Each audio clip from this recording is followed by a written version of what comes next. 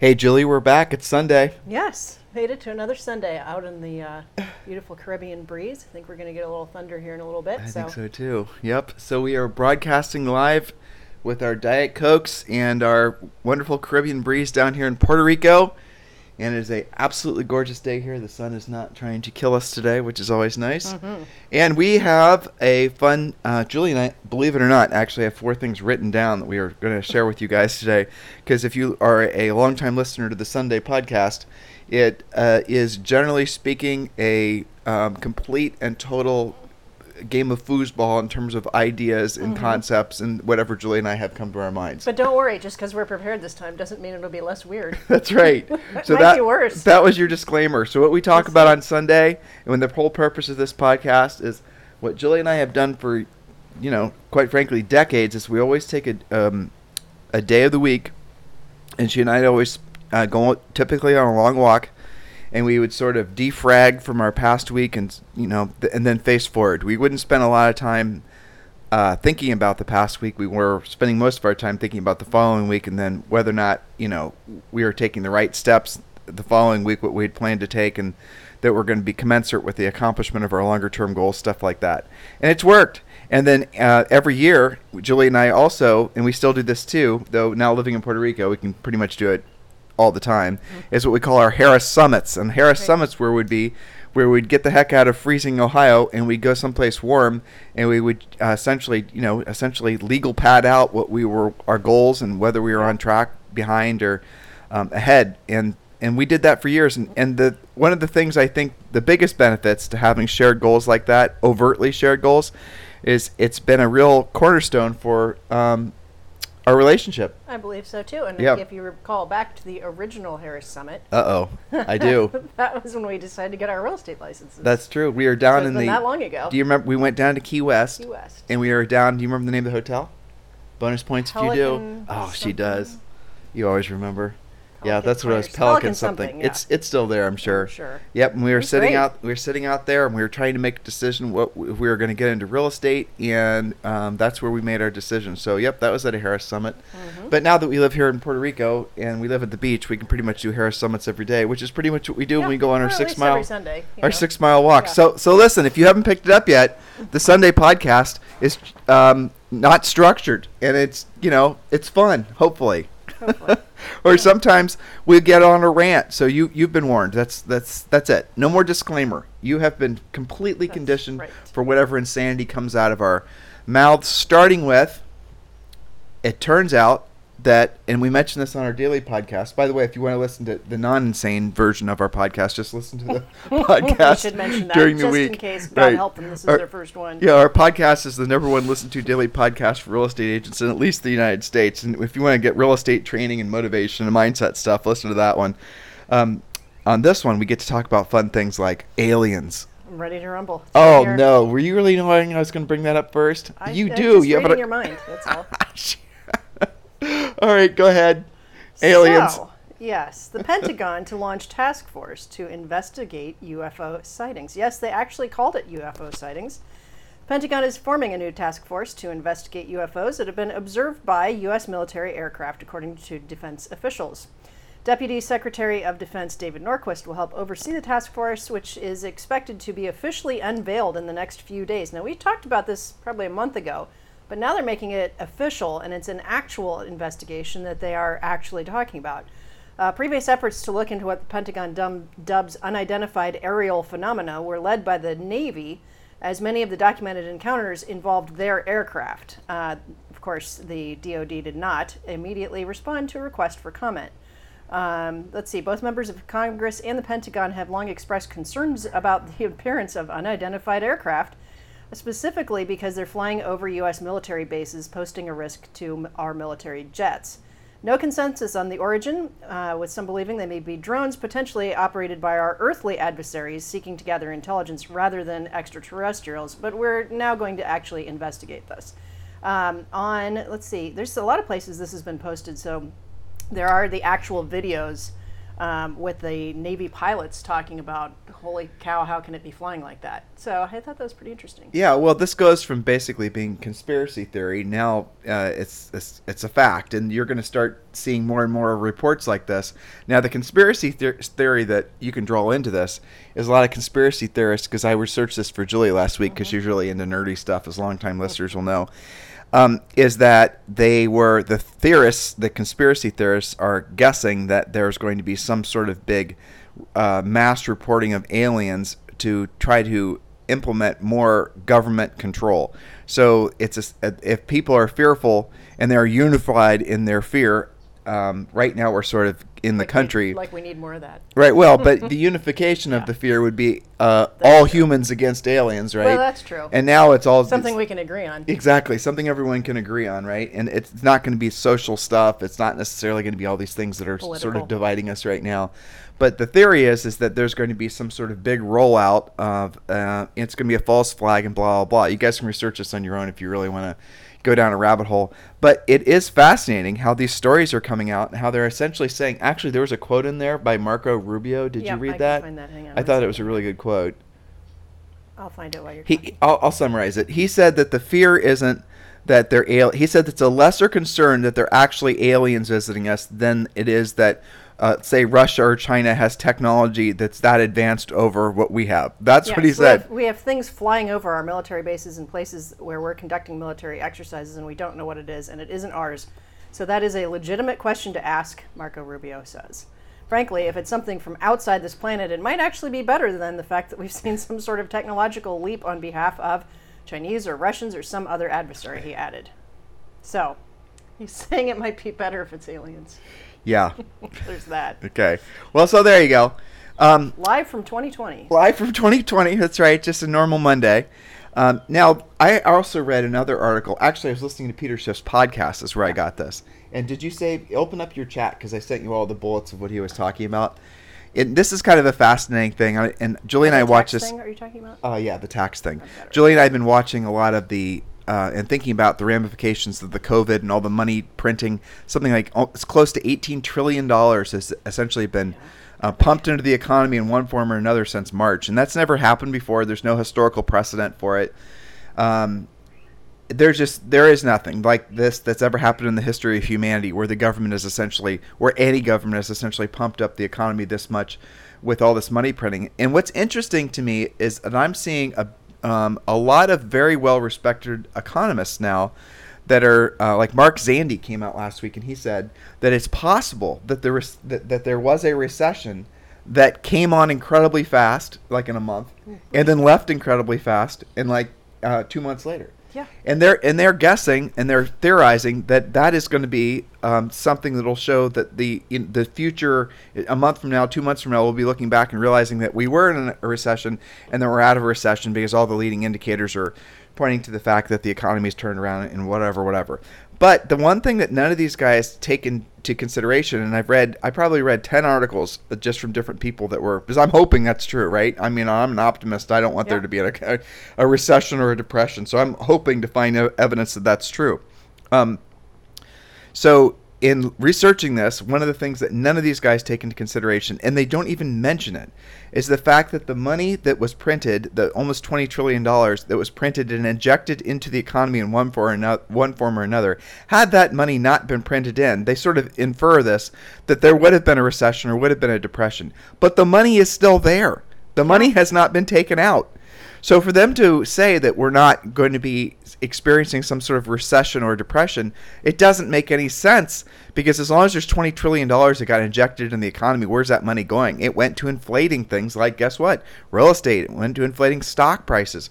I like to watch certain collector cars, and I like old Porsche 911s, right? So I've been watching old Porsche 911 values because those are a leading indicator. People, generally speaking, don't buy old, especially expensive cars unless they're feeling optimistic. Well, guess what? During March and April and February, the prices plummeted, and now they're on the way back up. And that's because people are feeling more optimistic, and they're feeling more optimistic because they're seeing the things like their stock market portfolio go up, or they're seeing things like their asset values go up. So it's all psychological. But here's the big question. there was, and still is, nearly $20 trillion that was pumped into the economy, and the Fed was buying corporate bonds. The Fed was essentially buying its own treasury notes. The Fed has been essentially, it's been the massive backstop that's kept its own best customer. It's been keeping the economy from sliding in a sort of recession or depression. Great. Okay, I'll hang my hat on that. That's fantastic. But what happens if they stop? Well, the answer is they can't stop. The answer is they're always going to be there. They're always going to have to continue to inject money into the overall economy. That's going to be something that's going to last forever until people stop wanting to buy the debt. Like there was a treasury auction that happened, I think it was last week, where in essence there were no bids, or it's close to no bids. In other words, people aren't willing to buy long-term U.S. treasuries. They're not willing to, and that is translated as that's a way of saying that they're not willing to loan their money to the U.S. government because they fear they're not going to get their money back, or at least they're not going to get the return of investment of what that treasury bond was supposed to yield. So that is something that's very fascinating, because what's happening is the Treasury Department itself is purchasing its own debt. Long story short is nobody really knows what's going to happen next. But the idea that we're not going to be experiencing some sort of longer term, massive shift in the economy because of this 20 trillion and because of all the other fallout from COVID and whatnot, I don't think it doesn't even make any sense. There's still double-digit unemployment, and we're still not even seeing the full effect of all the shutdowns. Many parts of the country are still in shutdown. If you're in California, you're still in shutdown, right? And so people, you guys remember zombie houses? They called them zombie homeowners that were living in, or mortgages that were essentially zombified. They were not, they weren't in foreclosure. The people were still living in the houses. The houses were vacant. That was a carryover term from the housing crash. Well, now you're seeing zombified cities and states, and you're seeing zombified businesses. People that, if the money goes away, the money that's being injected into the economy goes away, they're out of business. And so how many businesses right now are zombified? Restaurants and whatnot are always the go-to example. How many of those businesses right now are just waiting, and a matter of a month or two are going to start declaring themselves unable to go back at where they were operationally before? And then there's something that I was reading, that another theory, and I thought this one was particularly gross, to be honest with you, is that what we're seeing essentially is that the people that have money, that weren't dependent on jobs like restaurant workers and whatnot, are able to spend money, and they're spending money in such a way that they're the ones that are actually keeping the economy afloat, and they're the ones that are causing this, hypothetically, the shortest-lived recession in the history of the United States. In other words, there's so many people out there that are spending money that it makes up for the people that aren't, and these same economists, and some of them rather overtly, are saying that the people who aren't spending money effectively don't matter for the sake of the economy. In other words, this is the bifurcation that Julie and I are seeing in real estate, and this is now a sort of a formalization of maybe a bifurcated approach to thinking of the economy. So if that were to carry true, if these economists start theorizing that there's the people in the United States that have money and matter and the rest of them don't, that's bad. I mean, you're talking about more massive social unrest and more people feeling like they've been left out of the American dream. It's just all nuttiness that comes from the fact that at the end of the day, the economy is now being artificially inflated by $20 trillion of money, and they're not going to take that money out. The way they would do that is by raising rates and essentially slowing down the velocity of money and all these other economic theories that I don't understand. And yeah, they're not going to do it. So rates are going to stay low. People are still going to be encouraged to spend money. There's really no matter who wins the election in November, there is absolutely no indication that either side are going to do anything to slow down whatever you want to call it, the quantitative easing or the CARES Act money or the whatever. There's still going to be more and more money pumped into the economy, and provided that the U.S. can essentially raise money by selling its own debt, which right now it's doing so in this way that's never been done before by buying its own debt, which if you guys think about that, it's like if I wanted to borrow $10,000 and I need to borrow $10,000 to go out and buy a car, let's say. I go to my printer and I print $10,000 in essence, and I'm able to print my own money. And then with that money, I can go out and buy a car. Not just a car, but I can buy every car on the face of the planet if I wanted to, because my printer never runs out of ink. Yep. You guys get it? That's what's happening right now. And there's nothing that backs my goal, or nothing that backs my money. Sorry. So it's not like okay, in order for you to print out $10,000, Tim, you need to have $10,000 of the gold in a box. No, it doesn't work like that anymore. It's completely backed by just the faith and confidence of everyone who takes the U.S. dollars.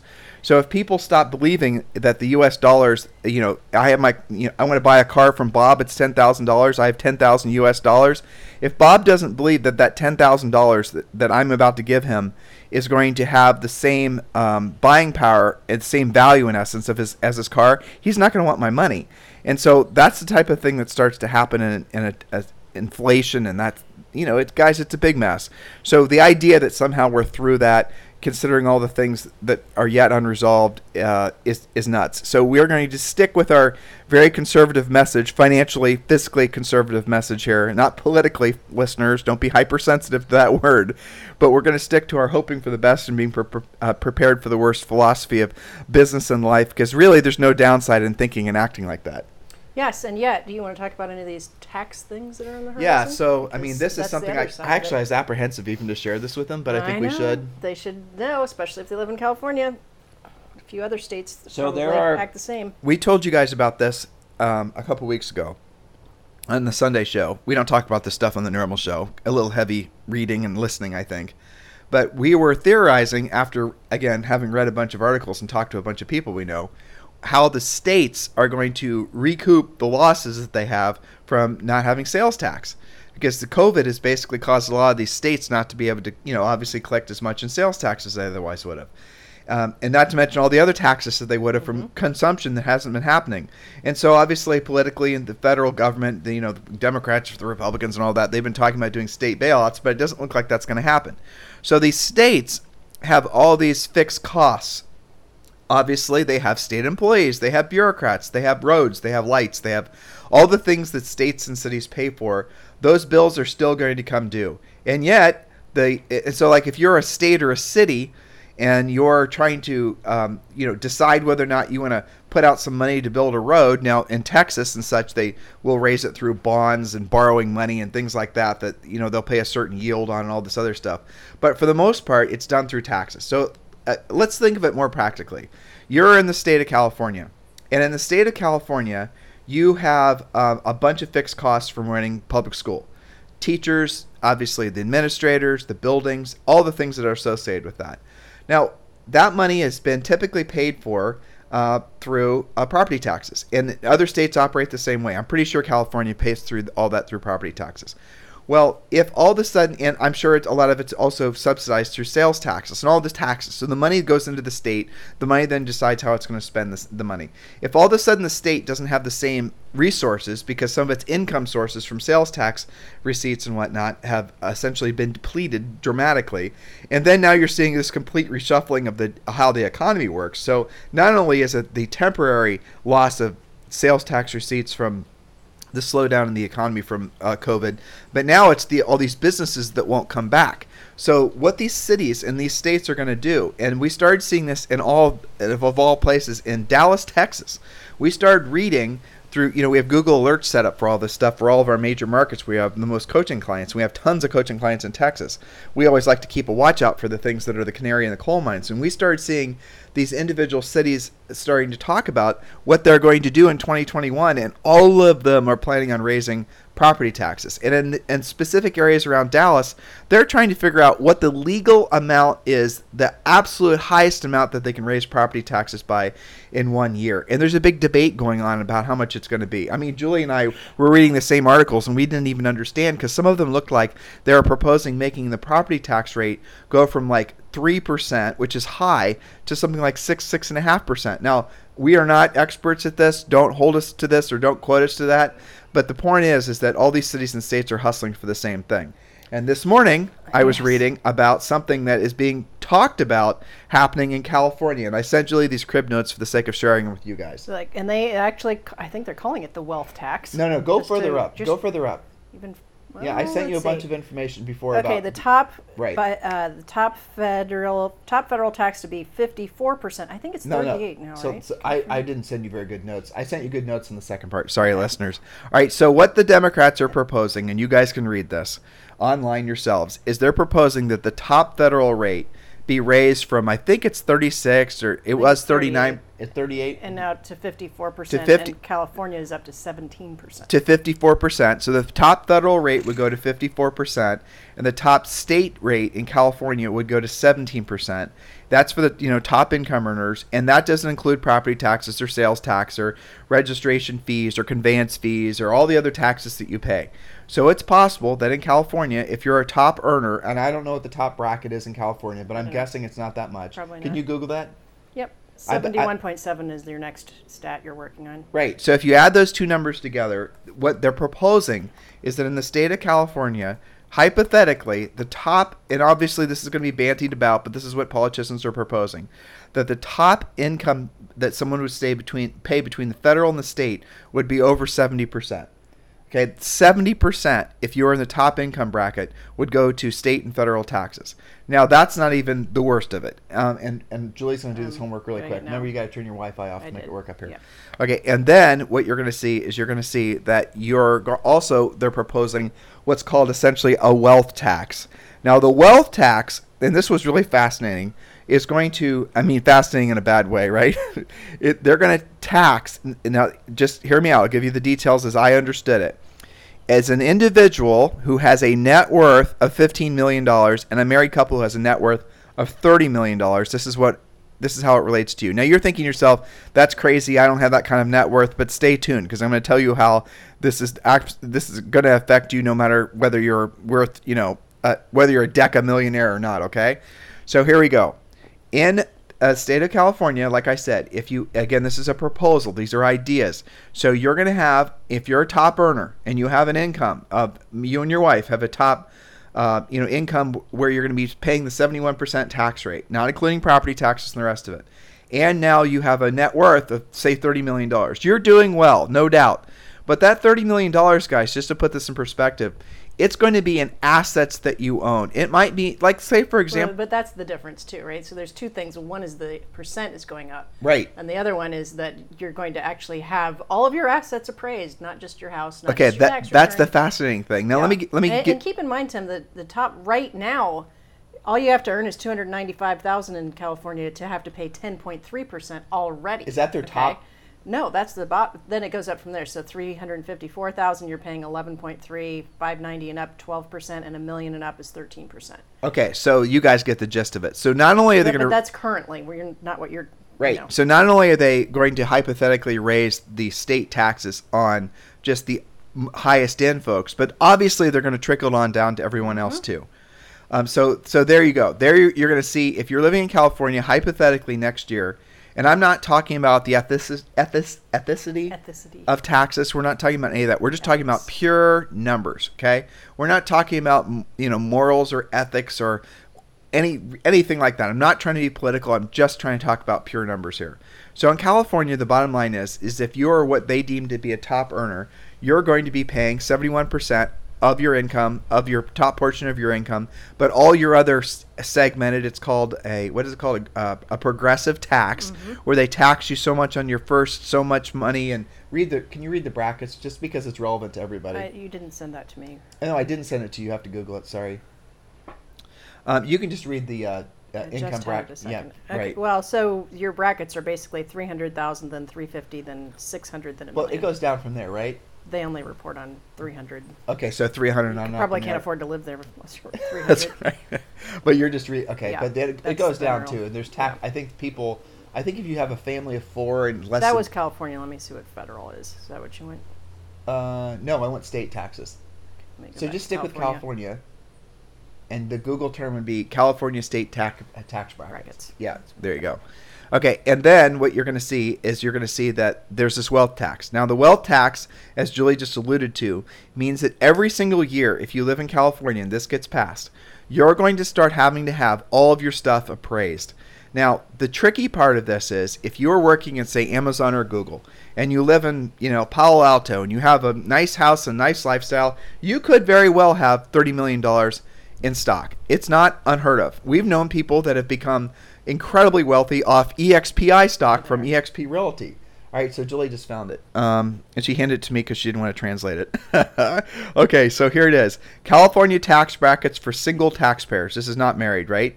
So I'm going to Julie's point. All right, so if you're earning between 45 and 57,000, it's 8%. So if you're earning 57 and 295, it then goes to 9.3%. 295 to 354, then it's 10%. 354 to 590, then it goes to 11.3%. 590 to a million, then it goes to 12.3%. Over a million, it goes to 13%. And just putting it in perspective, their brackets are virtually identical if you're married too. Just they raise the income amounts. So what you're going to see is an increasing in the taxing brackets, starting probably around 300,000, I would guess. So then this wealth tax thing, which is really scary because the state will be deciding what your assets are worth. You might be able to hire an appraiser, and some of you are thinking, well, I'll just say my house is worth this or it's not worth that. Well, you guys all know that property tax assessments always come in high. What makes you think that they're not going to basically overassess the value of all assets? And what then makes you think that what does it start out at 0.4%, right? Mm-hmm. Okay, so it starts out at 0.4%, and then it's reduced. It starts out at 0.4%. What was I trying to say? I forget. And then this proposed tax bracket, proposed wealth tax, then is charged on what they determine your net worth to be, meaning you're going to have to then have all your stuff appraised every single year. And again, imagine the bureaucratic fiasco from all that. Cost too. Of course, you're going to have to pay to have it all assessed. And so you're thinking, some of you might be thinking, well, just keep my assets out of the state, or I'll just move. Okay, guess what? Too late. And a part of this proposal too is if you've moved from California in the last 10 years, and you're no longer in California, you were a California resident, and you moved from California in the last 10 years. Let's say you've been living out of California for the last 10 years. They can actually, and you're living in Nevada, let's say, they can then go to Nevada and say, retroactively, you now owe us for 5 years, for the last 5 years since you moved out of California, but it's at a lesser rate. So, for example, it starts at 4%, but if you've lived out of California for 10 years, or for 5 years, then now it's at 0.2%, right? That's the idea. So then they're going to graduate it down. But the moral of the story is they get to follow you. So for those of you who are going to be paying attention to all these incredible taxes that are going to be passed in California, or some version thereof, and you're thinking you're going to get the hell out, too late. They're going to come after you anyway, no matter where you are. And it includes anywhere you are in the world. You could move to France. It does not matter. You're still going to owe this taxes. And for those of you who are thinking, so what? It's just rich people. It's not going to affect me. Well, it's going to go way beyond that. You and I were talking about, why would you ever buy anything? Why would you ever invest in cars, art, houses, you name the asset? That's going to, not be good for the economy in California. What some people will do is what you're saying, is they'll buy things that don't necessarily have a paper trail, right. And they'll buy art, they'll buy gold, they'll buy things like that. But then if they buy those assets and those assets aren't included in their annual report to the state of what their net worth is. Don't you think art dealers will have to be reporting on what they sold? Of course they will. Well, but those can be, all those transactions be done between intermediaries. But what I'm suggesting is they're going to force a bunch of people are going to have to make a decision as to whether or not the vacation house they have in Alaska that happens to have, who knows what in assets in the house, whether they're actually going to be reporting all the value of all those assets. And if they don't, they're actually running afoul of the law. I know. So you're going to be forcing all these people to be potential lawbreakers. It's very un-American. And then you can see the back-end revenue source on that, because then there's all the money of charging fees all the penalties. And fines exactly. Penalties. None of which they like to negotiate. No. You guys haven't noticed? I know. And so guys, listen, I look, there it is. We're not being political. We're not saying vote this way or vote the other way. These are just the types of things that we're going to have to, unfortunately, financially prepare for going forward. Every state, we use California because that's the only article I found, and it was on California. But what you see is typically other states follow California's lead. Like it usually goes California, then New York, and then you see all these other states that basically start modeling their taxing policy around what California's done. It's just something that we all need to be aware of, and you just need to make very, very. If you're wondering why you haven't been able to accumulate the financial security that you wanted to in life. It used to be when people would ask, what's the greatest wealth destroyer for real estate people, we'd always say ego. Mm-hmm. And that was true because it was agents overspending on things that were just basically there to, feed their ego. But now, in my opinion, it's taxes, because the amount of taxes that people are going to be paying between states and cities and whatnot is going to be extraordinary. No matter, really, frankly, I think who gets elected. So a strong suggestion to all of you as you look forward, depending on your age and all the rest of it, is really to be thinking hard about where in the country you want to live. And if being financially well off and being rich where your money works for you no longer have to work for your money is important to you, you better start being strategic on, things like your locality, because that's really, really going to matter more than it ever has. It's always mattered. But, Julie and I tell this story about when we sold real estate in Columbus, Ohio. I remember after our first year, we sold over 100 houses, and in our first year in real estate, we made hundreds of thousands of dollars. And of course, we were new agents, we were young and dumb, and we didn't keep track of anything, right? No. And then we started getting all these. We didn't even really have an accountant, So we kind of were putting it together. We didn't need one until then. Yeah, not really. But I remember we got this letter from Rita. And we thought... I thought Rita was a scam. Actually. We thought it was a scam. I'm pretty sure I threw a lot of that out. Exactly. So we got this letter, throwing out letters from tax people. Turned out to be Rita. What does she want? That turned out to be a bad idea, too, if you remember correctly. Yeah. So Rita stood for Regional Income Tax Authority, right? So we thought we were getting this love letter from some lady who, was accusing us of owing her money. Whatever, right? We were young. Well, I mean, when you're already paying state and city and federal. We didn't realize that there were city taxes, too. No one told us. Every city that we sold a house in, and when we were selling real estate in Central Ohio, would send us a request for money because they were tracking. They were tracking. All different. You couldn't even take care of it easily. It was every zip code was different. Right, and guys, that went from anywhere from about 0.5% to about 2%. But they varied greatly. And this was in the 90s. Yeah. Okay? So in the 90s, we would get, well, of course, we eventually figured it out that we have to then keep track of all the cities we're selling houses in, but they would track it too. And if you forgot, or if they disagreed with what you were saying you owed them, then guess what? Spending money with accountants and spending money on time and spending money just essentially trying to prove that you don't owe us, whatever. So, look, I know that's not very motivational and that's not very inspirational. And but you do have choices in life, and that's why we try to educate people and get them thinking about things that maybe haven't occurred to them, because it's not that exciting to think about that stuff. But then one day you open the bill and you find out there's somebody that's there's an entity you actually do owe, and we try and have your back. Basically, is why we discuss these things. Yeah, and so you guys got to be thinking about these things. They're really relevant. To your becoming future. More relevant, I think, as a result of COVID and lack of other ways that cities are making their money. I mean, think of just like, we had our condo in Laguna Beach when we were living in Nevada, and I'm talking about when we lived there. I used to read in the newspaper all the time about bed taxes and all of those little B&Bs and all the hotel taxes. They're not getting that revenue right now either. Yeah, so we had rental properties in Southern California that we sold years ago because we saw this coming. Yes. And so the rental properties we had, those didn't work. And I'll tell you a little kick in the shorts that we had when we sold those rental properties is that there was actually a tax that they charged. A transfer tax because we weren't California residents. Mm-hmm. So these are things you guys need to be keeping in mind as you move forward. All right, so now. And it's not just California either. They'll think... We've got a lot of clients in Chicago that talk about their extra add-on taxes all the time, too. And, it comes up on settlement statements and net sheets, and you guys have to know about this stuff.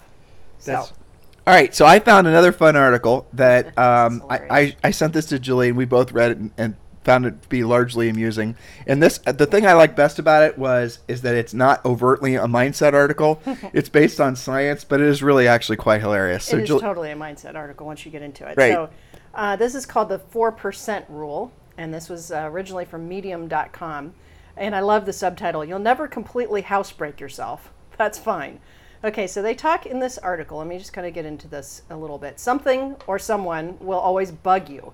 Sometimes the someones and some things of the world will gang up on you. You guys have all had days like this, right? You have to keep it together or at least make an effort. Okay, and maturity doesn't just hit you. You've got to keep yourself in check. Well, if we're not careful, we can morph back into our primate ancestors. Now, here's an interesting quote from Stephen Hawking. We are just an advanced breed of monkeys on a minor planet of a very average star. But he then follows up with something important. But we can understand the universe. That makes us something very special. So the point is that we are still animals. We get upset. We fight over turf. We watch. It says just watch a video of chimps. We'll talk about that in a second. and think about your day. None of us can act as mature as we claim. We act like apes, but we also can understand the universe. And that's something. So what is the 4% rule? The 4% rule points to the fact that we share 96% of our DNA with chimpanzees, okay?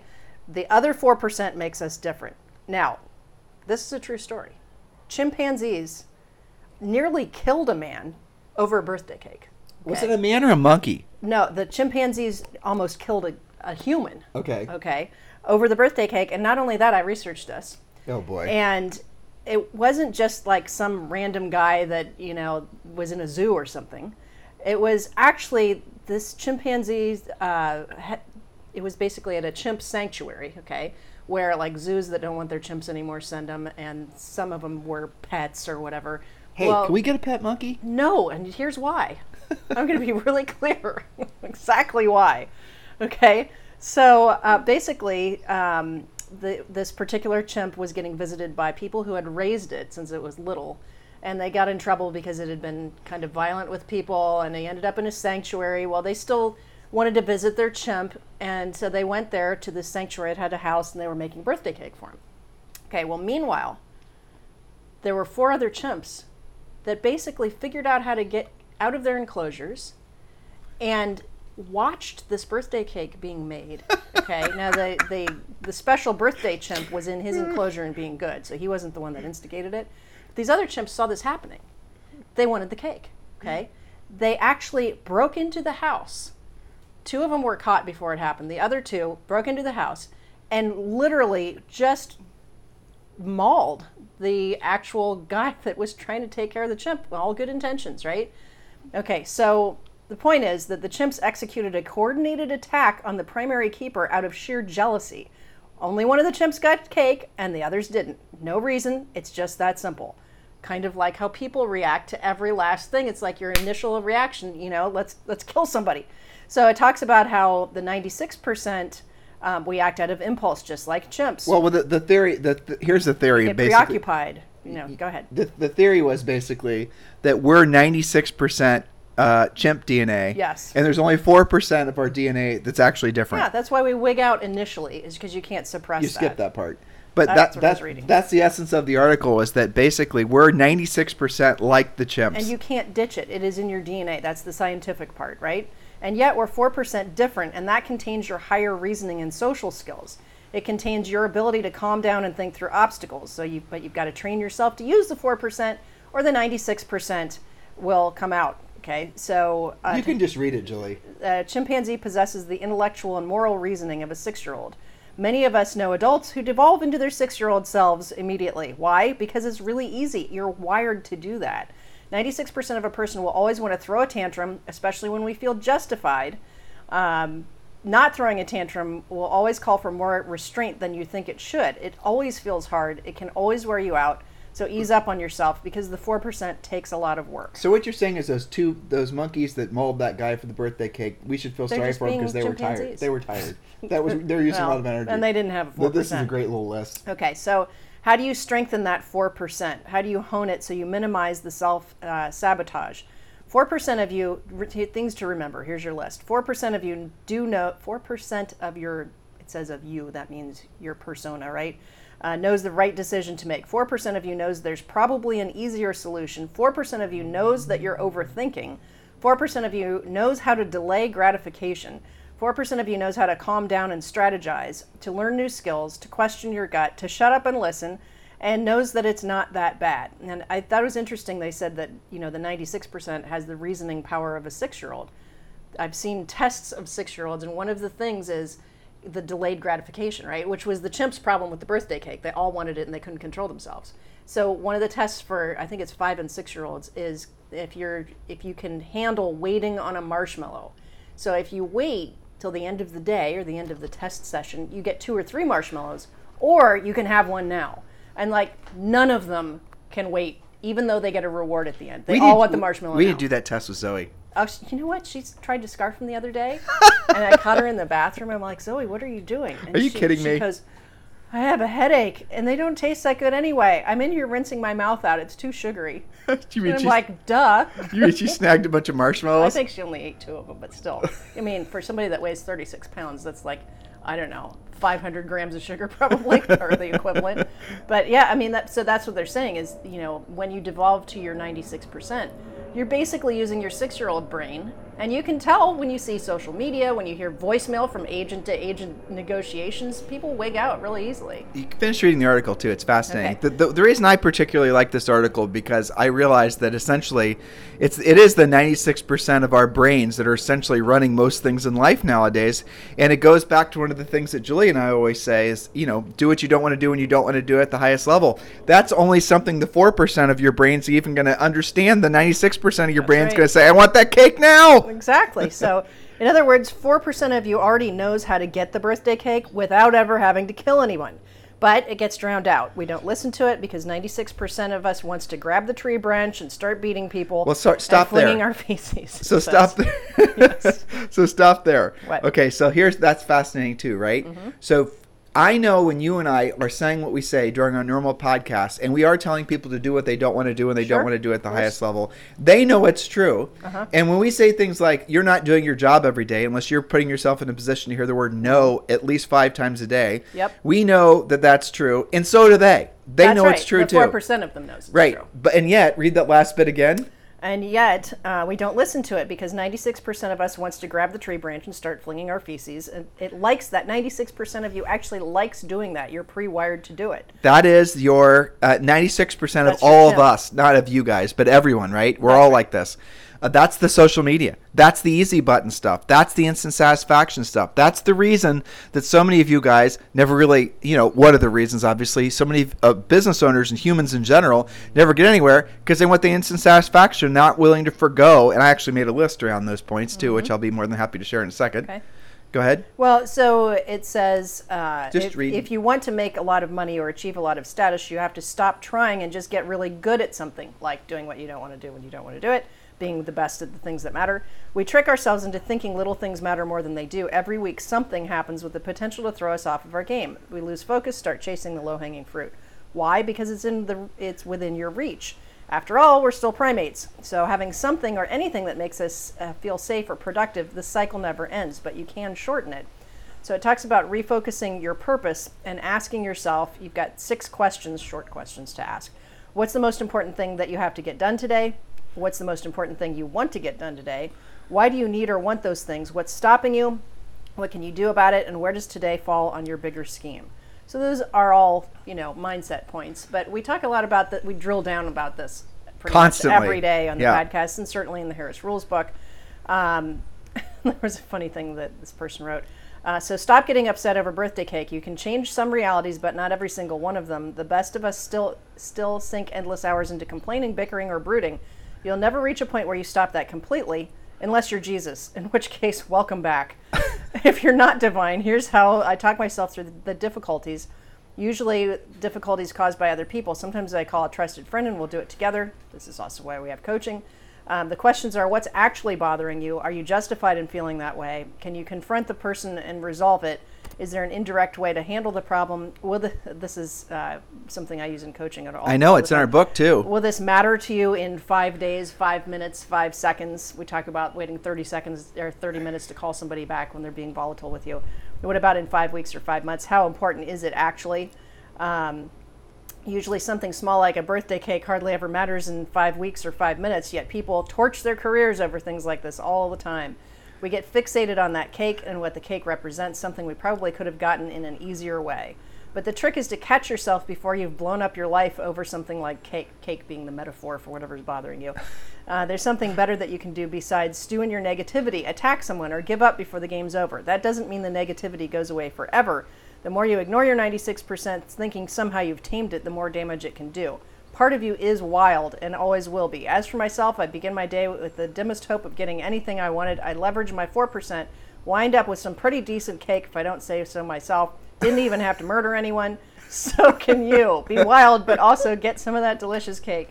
Tell them where they can read. Actually pretty well written. Tell them where they can read that. Oh, it's hilarious. This is Medium.com. Medium.com. Yeah. Who's the author? And the author is Jessica Wildfire, which is a great name.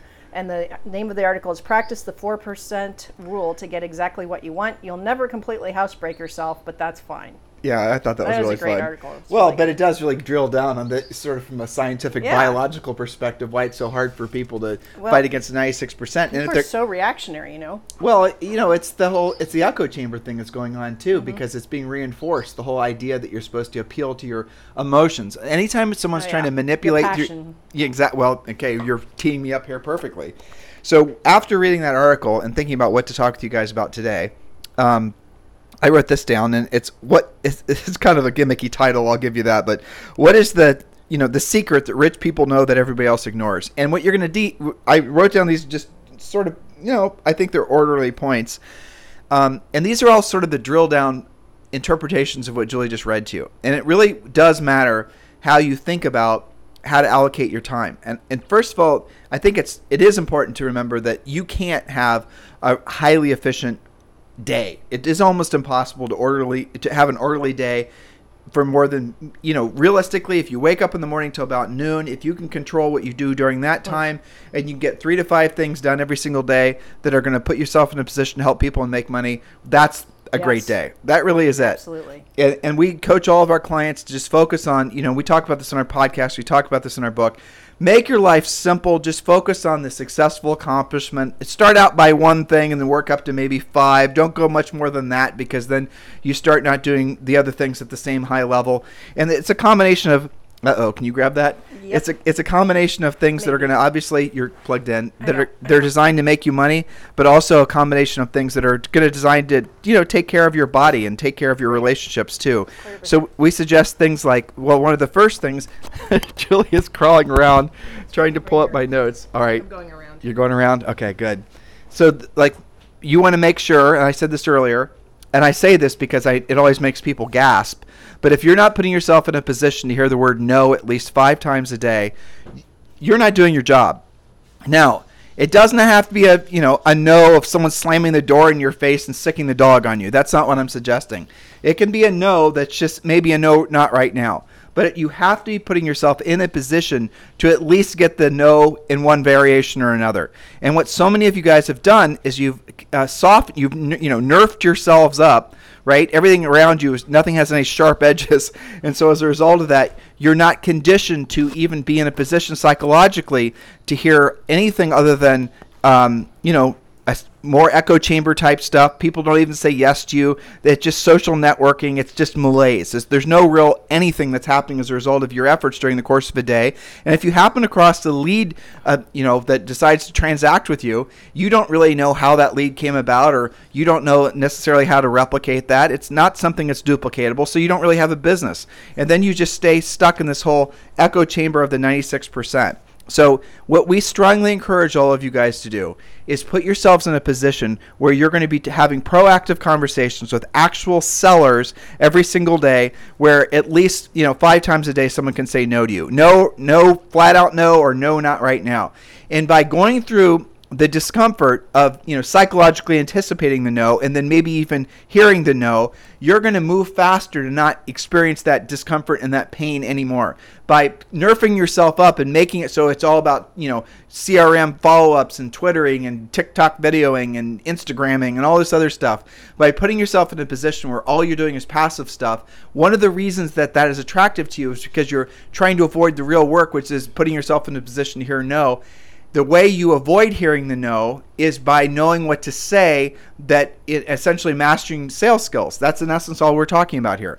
So when you learn how to say things, that convince folks that you're here to help them and solve their problem, they're not going to say no to you. So the fear of rejection, let alone being rejected, will cause you to move faster than had you just basically decided to, do what most agents and people in life do, where they do everything possible to never hear the word no. Does this make sense, Julie? Yeah, and I would add to that it's learning the skills and the scripts to be able to have those conversations so you feel more comfortable even asking in a situation where you could hear no. But it also takes some guts to be willing to earn while you learn and do it anyway, even if you don't have the perfect script worked out in your head. Because here's a little known fact. We say it in coaching all the time. You'll never have the script worked out until you've practiced it in the real world. Not just on role play partners, not just listening to it, writing it down, yada yada, studying it, watching, blah blah blah. Okay, you have to actually use it, because if you're only practicing it with yourself or with somebody who's predictable, who's also practicing you're only practicing 50% of the situation anyway, because you're not getting any feedback, and you'll never know how to deal with a real objection. You have to become okay. That's why in coaching we have something called scripts to save your bacon. I wanted to call it something else, but I was edited out of that. Scripts to save your ass. On our book? Oh, they wouldn't let you use the word ass? Nope, it's scripts to save your bacon. Thank you, editors. But we have that also. It's in the book, but it's also posted for our student class site. And it's things like, remember that it's okay not to have the answer. It's okay to say, you know what, that's a great question. Let me write it down and get you an answer this evening. Even if it's something you have no idea. I get questions in Premier Coaching all the time from people who have never sold commercial, never done a rental property, don't know what a 1031 exchange is. It's just stuff that's out of their wheelhouse, right? That's okay. They're doing the right thing. They're coming to the call. They're asking questions. They're saying, hey, you're not going to believe what I just said yes to. I told this person yes, it'd be my pleasure to help them. And what the heck does this mean? It's okay. But until you become okay with that, you're going to earn less money. You're going to learn less. You're going to only have a limited toolkit. And that means you're going to have a limited career and a limited life. Well, and Gerald, exactly what she just said, and drilling down on that's probably one of the biggest reasons why 85% of all realtors fail out of real estate. And by the way, the statistic is true for all small business owners within like 18 months or less. So there's a sad fact for you.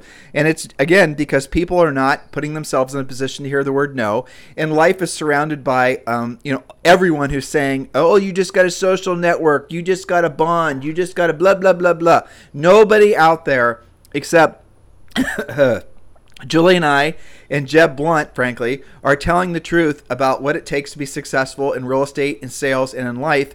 And it's learning the sales skills that if you don't know them will result in the word no. And the more fear you have hearing the word no, the quicker you're going to learn your sales skills. And I like what Julie said there as well. The whole role-playing idea where you're going to practice your scripts, I got a better idea for you.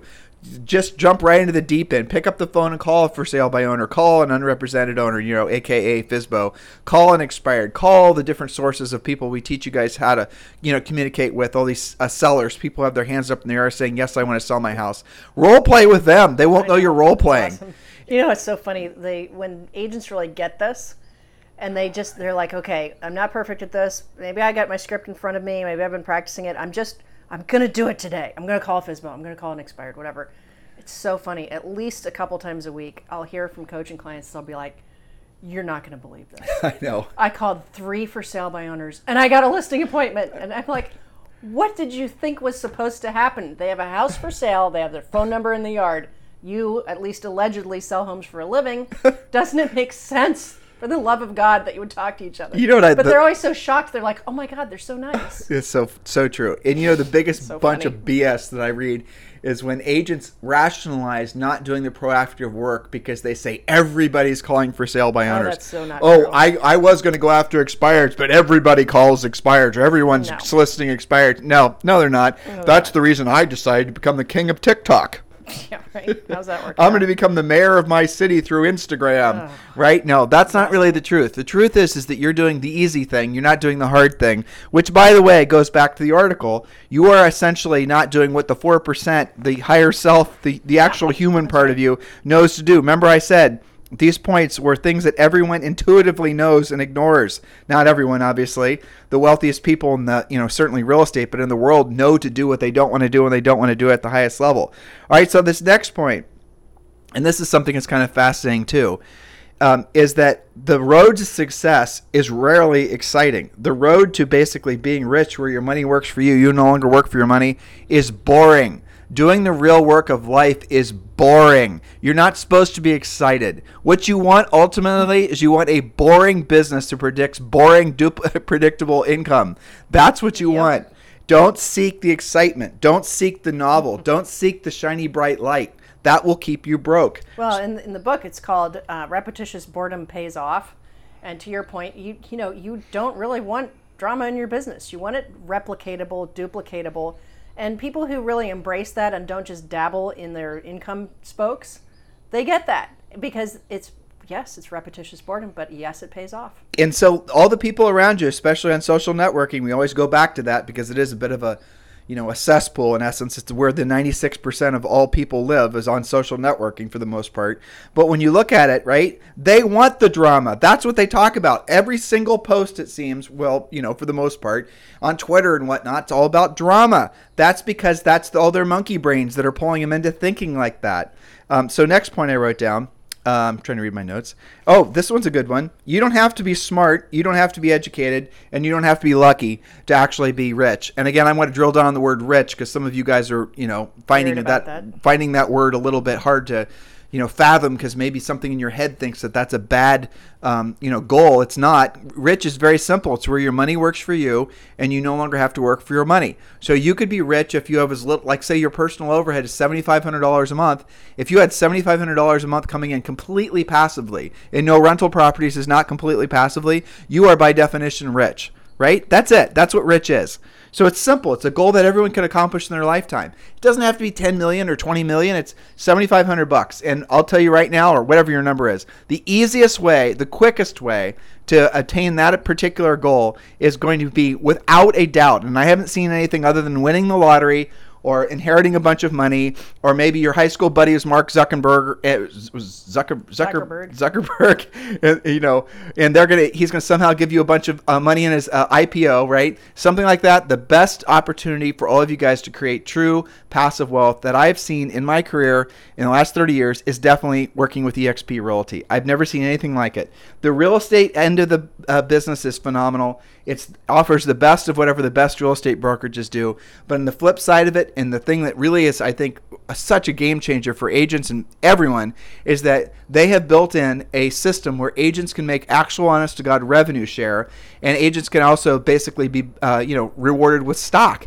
And look at the stock value from EXPI this year. It's gone from like $8, now it's trading in the low 30s. There is a generational group, there's a generational wealth that's being formed right now for those who are smart enough to align themselves with EXP.